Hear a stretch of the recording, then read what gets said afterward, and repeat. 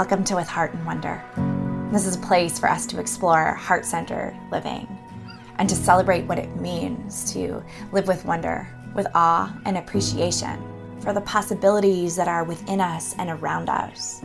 I'm Becca Johnston, and I am truly so honored and excited that you are here.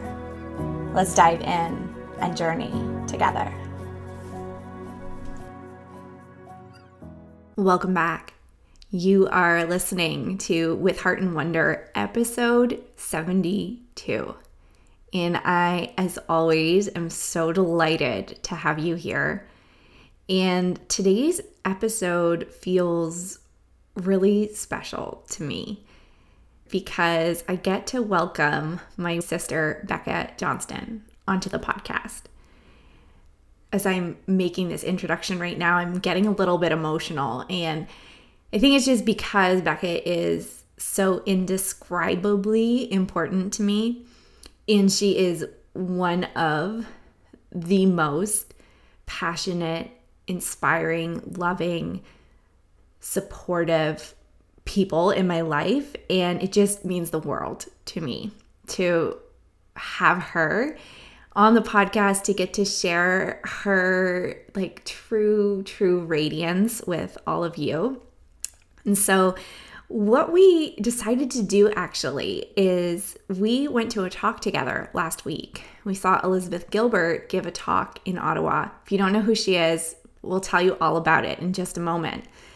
And we thought, let's not debrief this together yet, but let's debrief it and record it and have it on the podcast. So this is a really rich conversation about our takeaways from this talk around themes of creativity, priorities, boundaries, as well as our reactions when something happened at this talk where Elizabeth Gilbert modeled to us what it is like to keep and enforce your boundaries in ways that are loving and kind. So without further ado, let's dive right on in.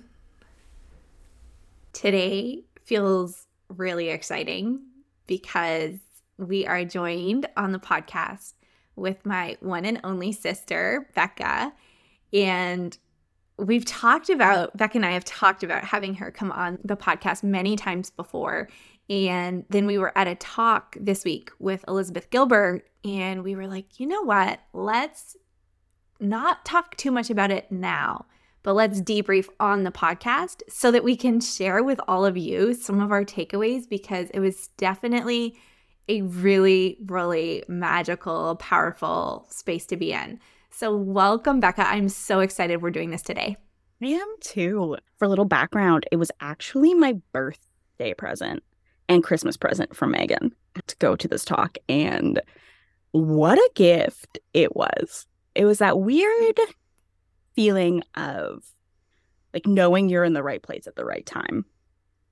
And I just really was like, oh yeah, like we are supposed to be in this space, in this moment. And I think I had this like, not anxiety, but this like worry almost at the beginning of like, am I going to get everything? Am I going to like suck the marrow out of this experience? I think we did. I think we did. Well, do you know what? I had my own worry, which was Elizabeth Gilbert. I've heard her often say this, especially on podcasts, but she has often said, don't meet your heroes. Right? I often think of, you know, that question that people sometimes ask you, like if you could have dinner or lunch or whatever with anyone in the world, like she'd be my person. Yeah. Like, and so I was a little bit nervous, but let's just take a moment though, because for anyone who doesn't know who we're talking about, because I'm always astounded, and I'm sure you are too, as a deep Elizabeth Gilbert lover, or LG as we sometimes refer to her in our texts. But she is a very accomplished writer. She wrote Eat, Pray, Love and Big Magic and City of Girls and many other books. And the thing when I've been trying to like nail down like what it is that I find so compelling about her, I really think it is that she just is a messy, imperfect human who talks about being a messy, imperfect human Mm-hmm. to other messy, imperfect humans with a whole lot of intimacy and care and love. And there's something about that just like gets me right in my heart. And she can always just bring me right back into my heart and into my body. I think she was also like an unapologetic searcher. Like, I Mm-hmm. think she is, like, if people aren't familiar with Eat, Pray, Love, the concept is, she's getting a divorce from her husband, and she basically gets a publisher to be like, all right, and she sets up 3 different places she wants to go to, for different purposes. And it's about her travels and discovery. And she also quite famously, after finding out that her longtime best friend had cancer and only had 6 months to live, realized she was in love with her, divorced her husband, and stayed by her side for the 18 months until she passed away. And I think between Elizabeth Gilbert and Glennon Doyle, I think they might be responsible for possibly the most divorces of um, you know, women in the last 10 years, 15. I've heard them joke about that. I believe it. She is so, like, she's so dedicated to not just living her truth, but I think like a spiritual truth that I think like leads her to be that messy person, to share those emotions. And I just find her to be such a trustworthy spiritual guide. And I don't think she's going out there trying to be a spiritual guide, but I think she recognizes that, like, she has tapped into a certain freedom. Maybe not even tapped in, has cultivated and protected and searched for a certain, like, freedom to follow her emotions, to follow her heart, to do what matters, to connect with a mysticism. What a babe. Just what a babe. What a summary. Okay, so let's talk about this talk in particular, which she was giving in Ottawa. It was in this really beautiful church. And what was so interesting about it is it was almost like this circle shape to it. So you really could see a lot of people in the balcony, and it almost like felt like that too felt more intimate. Like we were all kind of gathering around a campfire, even though it was hundreds of people. But I would love to hear from you. What was, and this is an awful question because I'm sure there were so many, but what was your biggest takeaway? Okay, before that. Before I tell you that, one thing that I do think is really fascinating. So the talk itself, its structure was Liz just telling us stories that kind of related to this bigger idea. And so our talk, and it's different in different locations, our talk was about this idea that what would truly be revolutionary for women would be to be relaxed. Like, we talk about revolutionary women as badass, as boundary pushing, as fierce, as loving, as like all these different things. Passionate. But Liz's point is women have always been those things. And so what a revolutionary thing needs to be different, and what would be different would be for women to be relaxed. And then she kind of went into what has to happen for women to be relaxed. And she said, she said that I knew I had to do the relaxed woman in Ottawa. And I found this so fascinating because, having lived in some different cities and different provinces, there is something particularly high strung about Ottawa. I don't know if it's because we're close to the Parliament buildings, but I find that there is an energy in Ottawa of like keeping everything at a certain level, and like having career goals and like meeting them, and like just these very, it's like a rule following government. Yes, we love a rule. We love a form. Like we love slow procedural change. And so to tell a city of, administrators and rule followers, hey, you actually have to relax felt huge. And so when she was like, yeah, I felt called to do the relaxed woman, I was like, oh, baby, you were right. Well, and do you know what was so interesting too is, and so you were sharing like the structure. She did a talk and there was a Q&A after.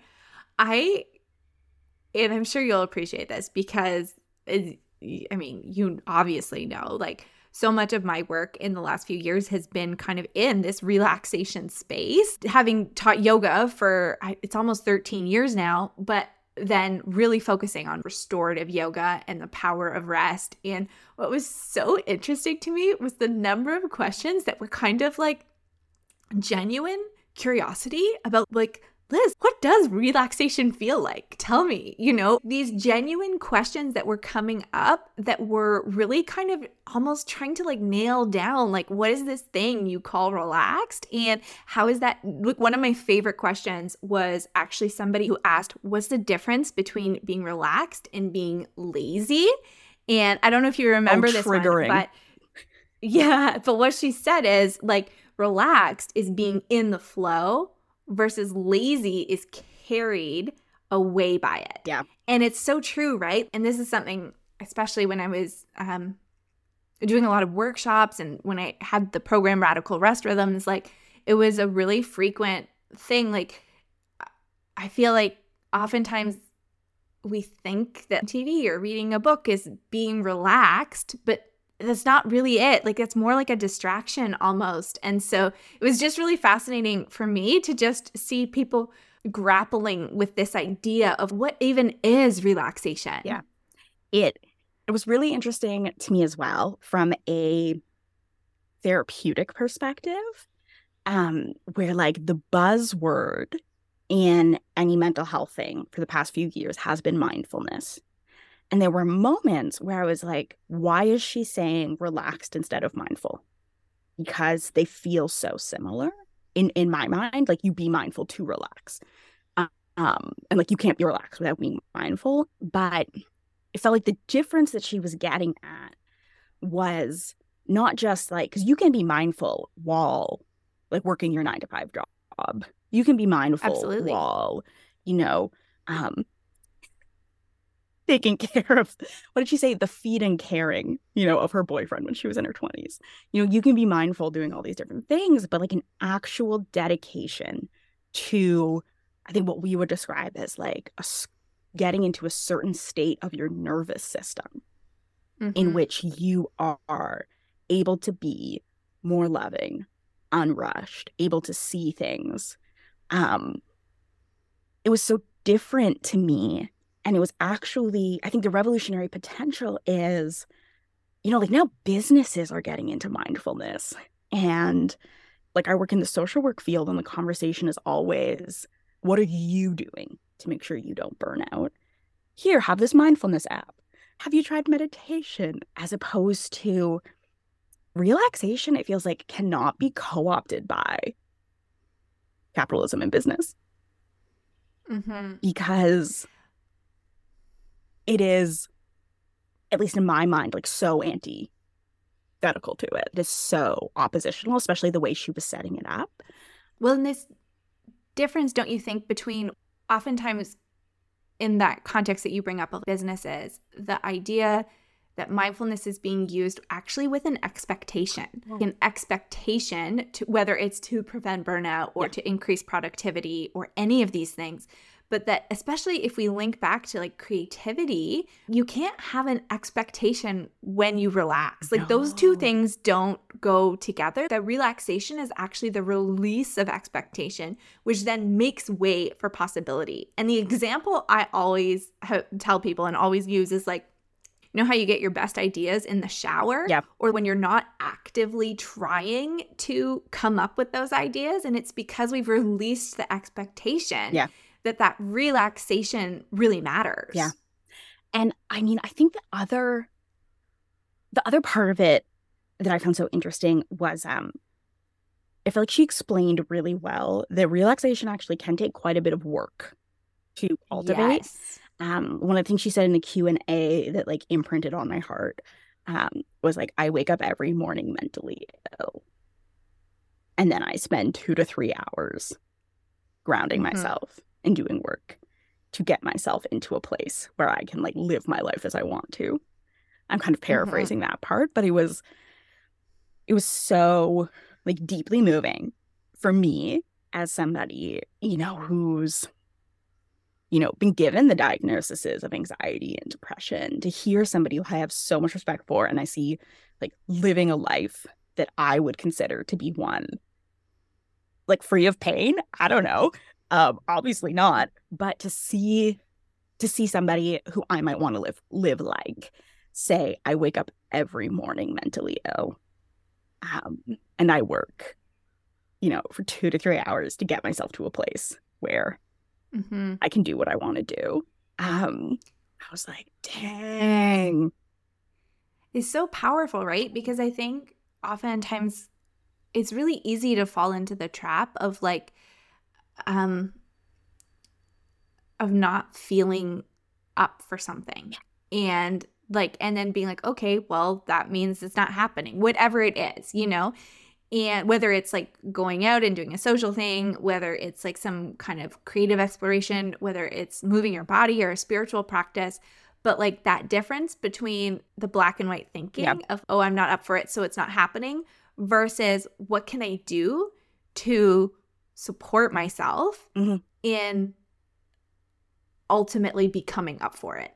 And that was one of the things that was, so this talk about relaxation and about boundaries, and you kind of gave the little hint, like she told us 3 things that were going to be necessary for this relaxation revolution. And those 3 things were priorities, boundaries, and mysticism. Yeah. And the priorities piece really stood out for me. And the thing in particular that really stood out for me was she was like, you can't have priorities if you care about everything. Yeah. Because if you care about everything, there's no priority. Part of creating a life with priorities is actually saying no to a lot of really great things. Yeah.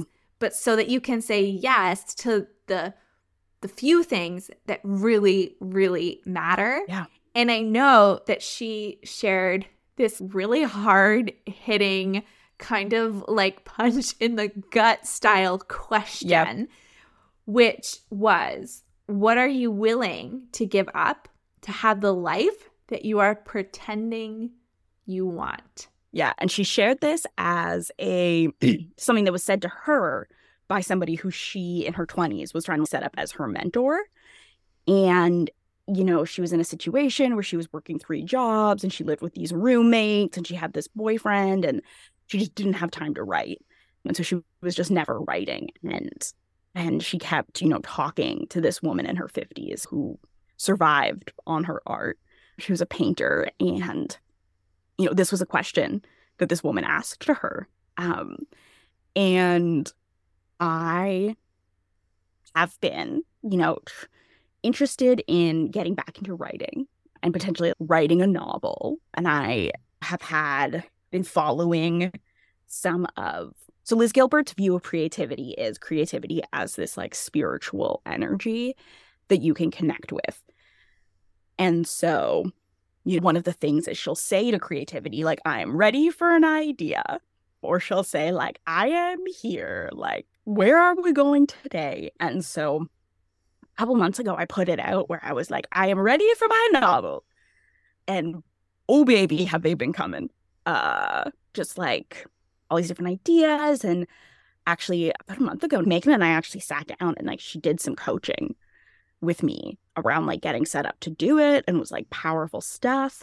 And after when we were getting into our cars at the end, Megs, you said to me, Liz had a message for you, referring to this, what are you willing to give up? And I kind of joked and I was like, yeah, it was super rude, but powerful. But, it is that it ignites a defensiveness in you around like, what do you mean pretending? And I was driving home and I found myself thinking, I was driving home and I was kind of upset So I was kind of upset of being called out on it. In that way that you can be upset when you know something's true, but you're just like, I would have liked to come to it myself, thank you. Or like, like whatever, like, I know. But I was driving home and I found myself being so defensive. And I was like, I am working 3 jobs right now, and I was like, and like, we have a lot of loved ones who have like support needs and like me. Yeah. And like, and like, I have my own things. Like, I'm dealing with migraines, I'm dealing with all this stuff. And I was listing all of these reasons why I hadn't been writing and why, I hadn't kind of like taken the next steps in that coaching. And I was driving home and I just had this moment where I was like, what do I want? Like, is the best case scenario me going to Liz Gilbert or her mentor and being like, these are all of the things that are stopping me from the life that I want? Is my best case scenario them saying, yeah, you're right, those barriers are too much, you should just not do the thing you want? And I was like, is that what I want from bringing up these reasons?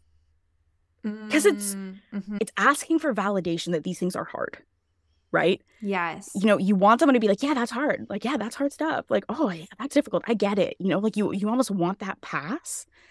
But I was like, I don't want to pass. I want to do the thing. And so that's something that I've kind of been like sitting with. And I know like my own relationship with shame is very deep.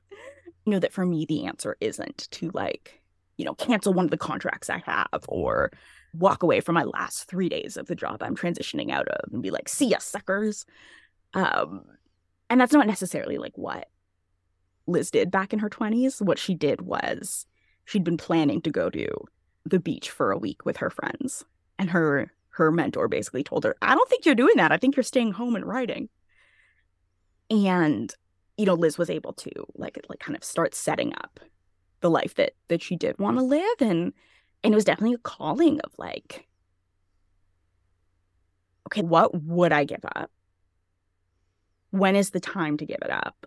What are the ways to actually like start like putting that into practice? That actually felt like it gave me power. Yes. Instead of just defensiveness. And my instinct whenever I get like a therapeutic or a spiritual insight is, this happens all the time with my therapist, where my therapist is like, you should meditate every day. And I'm like, I will meditate for 6 hours every day. And she's like, this is all or nothing thinking. And like, maybe not. Where she's like, oh, you should build into your day time to talk to your friends. And I'm like, every day for 2 hours, I will talk to a different friend.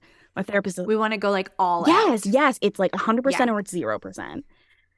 Instead of just like, I'm going to write for 15 minutes a day. Yeah, or even like, like that step, it doesn't feel like I'm there yet. Yeah. But I was like, well, what would feel like you're moving towards that? And it's like, okay, it is. Like, part of the reason that I wanted to transition out of jobs was because it exhausted me so much. I had no time to do anything else that I wanted to do. And so like, yeah, like I'm going to transition out of that job and I'm going to start looking at my day with my new job and like find that time to write that maybe I genuinely didn't have before. But like honoring that, like I have made choices that will set me up to better be able to do what I want. That idea of taking control that you spoke of, I feel like is so powerful. And on the acknowledgement of like things are hard. One of the other moments that really, really hit me was in the Q&A. There was somebody who asked this beautiful question, and I will do an awful job paraphrasing it. But basically around this idea of like boundaries. And they said, what happens when you have the novel written, but it's sitting in your closet? Yeah. Because if you share it, it will upset your family or your culture or your religion. And in the way that Liz answered that question, it was such a affirmation that, like, yes, there are a lot of hard choices in this world. And there's not right or wrong choices. It's just like, what are the priorities for you? And sometimes being an artist means, and being a human and staying true to yourself and staying true to your heart means you upset people. And I also heard her say that it's also okay if you want to prioritize your family or culture or religion. For me, it was like yes, these are hard questions. Like this question around like prioritization or this question around boundaries. Yeah. They're not easy questions. Yeah. But they're questions that we want to sit with rather than just like kind of waiting for them to resolve themselves. Yeah. But there's this element of us stepping into our control to decide what it is that we want. And I feel like a lot of the times can be really easy to just kind of like wait and see what happens rather than taking that control. And I mean, I found that question so important because like Liz Gilbert is a white woman. We are two white women. And like, I think it is very different. And the question asker in this case was not a white woman. And it was really interesting, her question specifically about, like, what about when you actually have family ties and that's very important to your culture and you're maybe not, it's not as easy to just set those boundaries. And I thought it was a really important moment because I think like a fair criticism of Elizabeth Gilbert would be like, yeah, it's pretty easy to make time in your day when you have had a best-selling novel that, you know, Julia Roberts played you and you're probably still getting residuals, right? Like when that financial security is there. Or I know that like with whiteness, especially in our area of the world, like family ties aren't as important in some other cultures or ethnicities. And for Liz to talk about the cost of obedience, and I wrote it down. She talked about, it was Mario Martinez, who's done a lot of research about people who've lived well into their hundreds. And all of these people had basically disobeyed like their families or their cultures or their religions, and had lived these long and fulfilling lives. But Liz was just talking about the way that like obedience literally takes our life force. And can have a health cost. And so like, yes, it may cost you family, or it may cost you cultural relations or like religious communities. But you might be worth it. Your art might be worth it. Living the life you want might be worth it. And that's a personal choice. But it was really interesting for somebody to, just the phrase like obedience costs you. Mm-hmm. Well, and it like those three things that she shared when it comes to relaxation in terms of priorities, boundaries, and mysticism, that order feels so intentional. Yeah. It's kind of hard to have boundaries, and then it's hard to live your most spiritual and creative life if you don't know what your priorities are. Yeah. And so there is this like almost like this invitation to get really clear on what are your values and what does that look like. And it almost makes me wonder, because I know so many people tell me that they struggle with boundaries. Yeah. It's one of like the most common things that I hear. And I wonder if part of the reason that we struggle with boundaries is because we're struggling with the prioritization and the values. And in a way, maybe that goes back to like this idea of like, I mean, she specifically talked about women, but I don't know that it just applies to women, but that we're taught it's good to care. Yes. It's good to care about everything and everyone. Yeah. And it's good to care. And one of the things she said is one of the 3 most powerful words you can learn to say are, I don't care. And it doesn't mean that you don't have love and respect for other people or for other ideas or for projects, but that like at the end of the day, she was saying in her life, one of the things that has been most impactful is learning to say, I don't care, and to draw boundaries around like the things that do really matter to her. I found it, transitioning to boundaries, I found it so interesting as a person who I'm like pretty good at setting a boundary. If my boundary gets crossed, then like, Matt, I'm like, well, now I resent you. Which is why you want to try to set boundaries so you don't resent people, so you can be kind and loving. And I've heard boundaries described as boundaries are the space that you need so you can love someone else and yourself at the same time. Oh, that's so beautiful. That's good, right?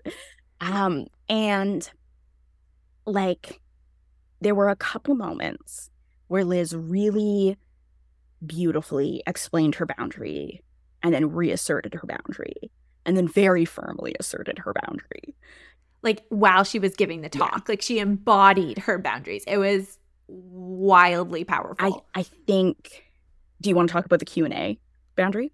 You go for it. So before the Q&A started, and there is something that happens when you attend a talk like this with somebody like Liz Gilbert, who so many people see as like a guru or like a role model or whatever, or just someone who's had a really big impact on their lives. Somebody whose novels you love or like whatever. And I'm sure... Or was the reason you divorced your husband or wife.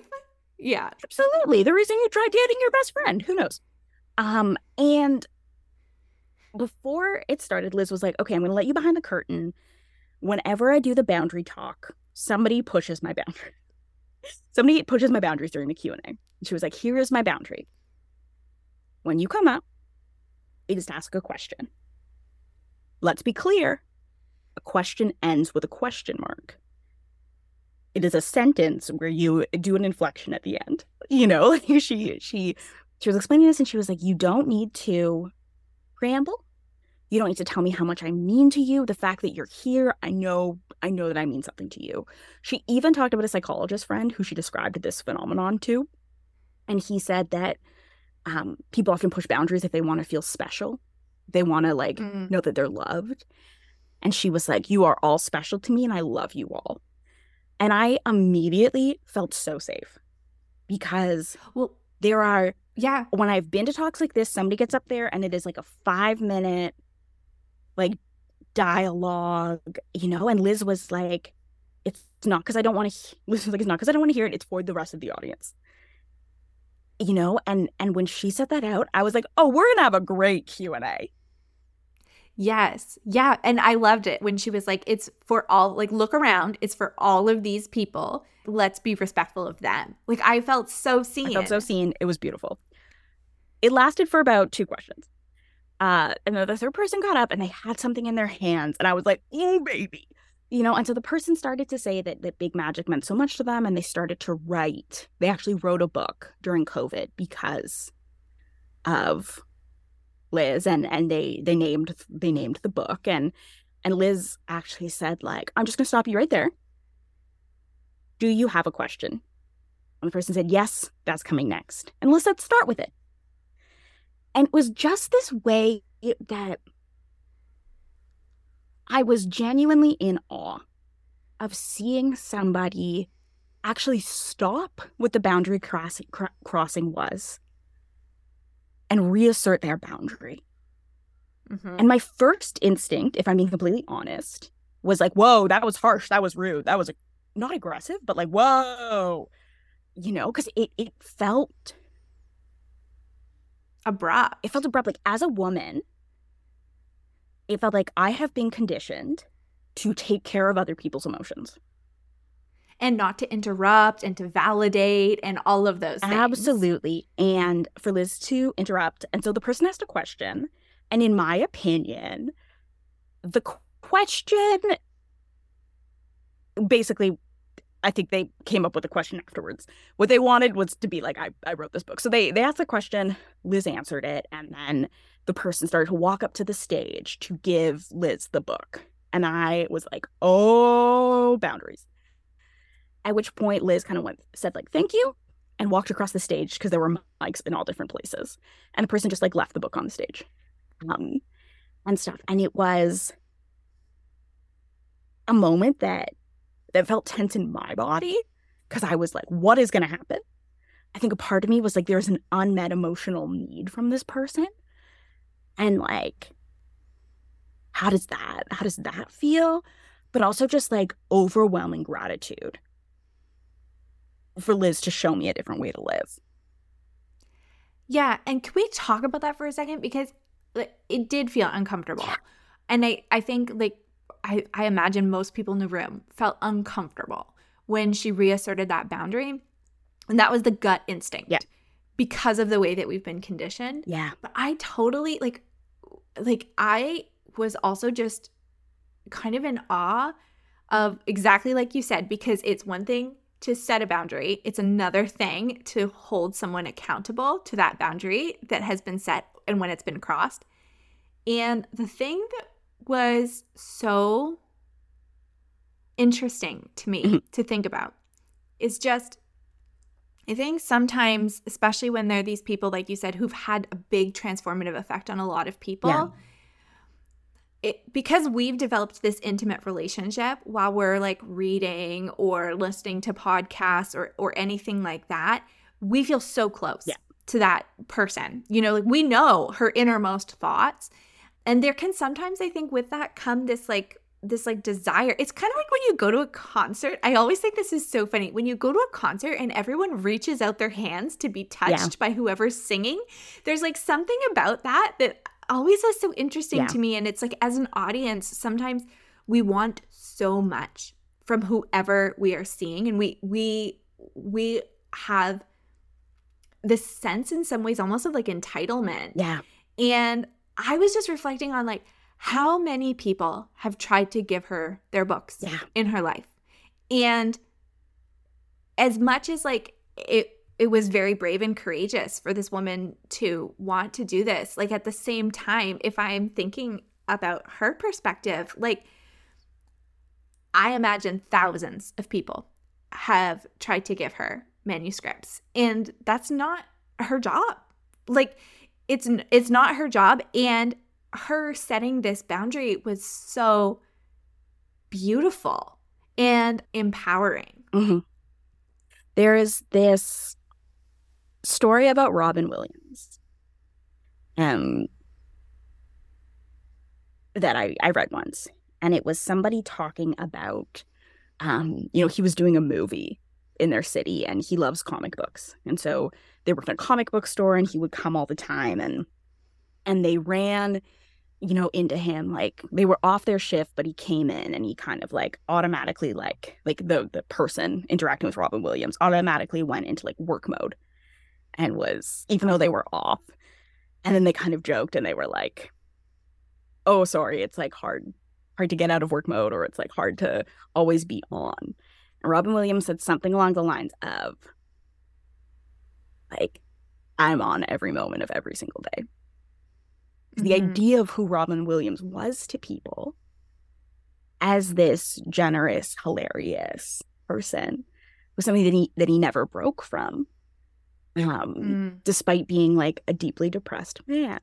And to watch, and Robin Williams, part of why he was so generous was because he gave people what they wanted from him. Which was to be the genie or to like do whatever role or to make jokes or like whatever. And so to watch Elizabeth Gilbert know what a person wanted from her and protect her energy around it was so gorgeous. Like I genuinely think it's a moment that I will think about forever, especially because like Liz had, when she was talking about boundaries, she was talking about boundaries as sacred. And she quoted Joseph Campbell as saying, how do humans make something sacred? And he said, it's quite easy. You draw a circle and everything inside that circle is sacred and you protect it. And Liz said, if you don't put yourself in that center of that circle, then like, how are you going to have boundaries? How are you going to have priorities? And it was just a moment where I was like, oh, that's Liz's circle. Yes, exactly. This is what Liz needs to like do what Liz does. Mm-hmm. Yeah. And she drew that circle, is standing, and is enforcing it. And yeah, and that in itself, even though the first instinct is like, ooh, harsh, but then you're like, wow, that is really generous. And so I was listening to this podcast where Liz was talking that something that she learned from her partner who's passed away, Rhea, was that the truth is always a kindness. So the Mm-hmm. truth, even if it is unkind, is a kindness. And not telling the truth, even if it is kind, is actually an unkindness. And in the podcast, Liz was talking about that, like not knowing when Rhea would die and feeling like it was close to the end, and then having to tell Rhea that she'd done something that upset her. Mm-hmm. Right. Where I think the instinct would be like, yo, you're about to die. Like, we don't need to clear the air, And instead, Liz took a moment to be like, that hurt me. And just like, as much as women are taught to care, they're also taught to self-sacrifice. Yes. And so to refuse to sacrifice yourself because you are putting yourself in the center of that circle, to tell the truth, to enforce your boundaries, because boundaries are an expression of truth. Just like mind-blowing. Mind-blowing. Yeah. It was like a paradigm shifting. I think what it did for a lot of people like you and I, but just people in general, was like, oh, I can do that. I can do that. Like she just did that thing. Oh, that's something I can do too. And that I can choose to prioritize myself and my needs and my boundaries and enforce them that's possible. Yeah, it was definitely, I think, like you said, one that will stick in my memory as well. I am curious, as we wrap up our conversation today, I feel like we could go for hours. Is there anything on your heart that you really want to share? On the boundary topic, I forget. She said, I don't know if it was around like cell phone use, or she used the phrase, can you not do this? It makes me uncomfortable, and I really love to be comfortable. Mm-hmm. And I thought that was like, I wrote that down as like something that like I could use in my life, where like sometimes asking people not to do things can feel selfish, or it can be hard to explain why. And being able to appeal to comfort, and not just comfort as like a good, like, yes, we should all want to be comfortable, but as something important to me, that just to be able to say to somebody, oh, this makes me feel this way, and I would really love to actually feel this way. I thought was like, because in my experience, people want to do what will make other people feel good. Everyone wants to be loved. Yes. Everyone wants to be accepted. Everyone wants to be valued. And I think a lot of conflict can really be like figuring out like, okay, what do I actually need from this person? What real ask can I make of them? And how do I describe it? And just the phrase, this makes me uncomfortable, and I really love being comfortable. It's such a calling in to getting people on board with like helping you create the space you want to be in. Absolutely. Yeah. Oh, I love that. And that's such tangible language. Yeah. I really hope someone listens to this podcast and uses that in their life. I feel like it is such a beautiful little golden nugget to take away.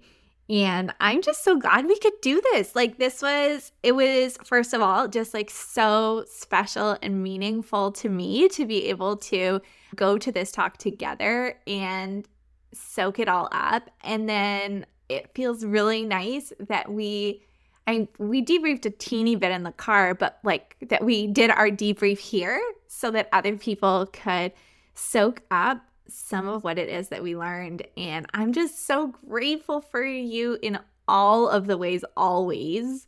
But really, really, really glad that you could come on the podcast today. Thank you so much for being here and for sharing all of your wisdom. And I know that this will not be the last time that you'll be on the podcast. So until next time. Thank you for having me.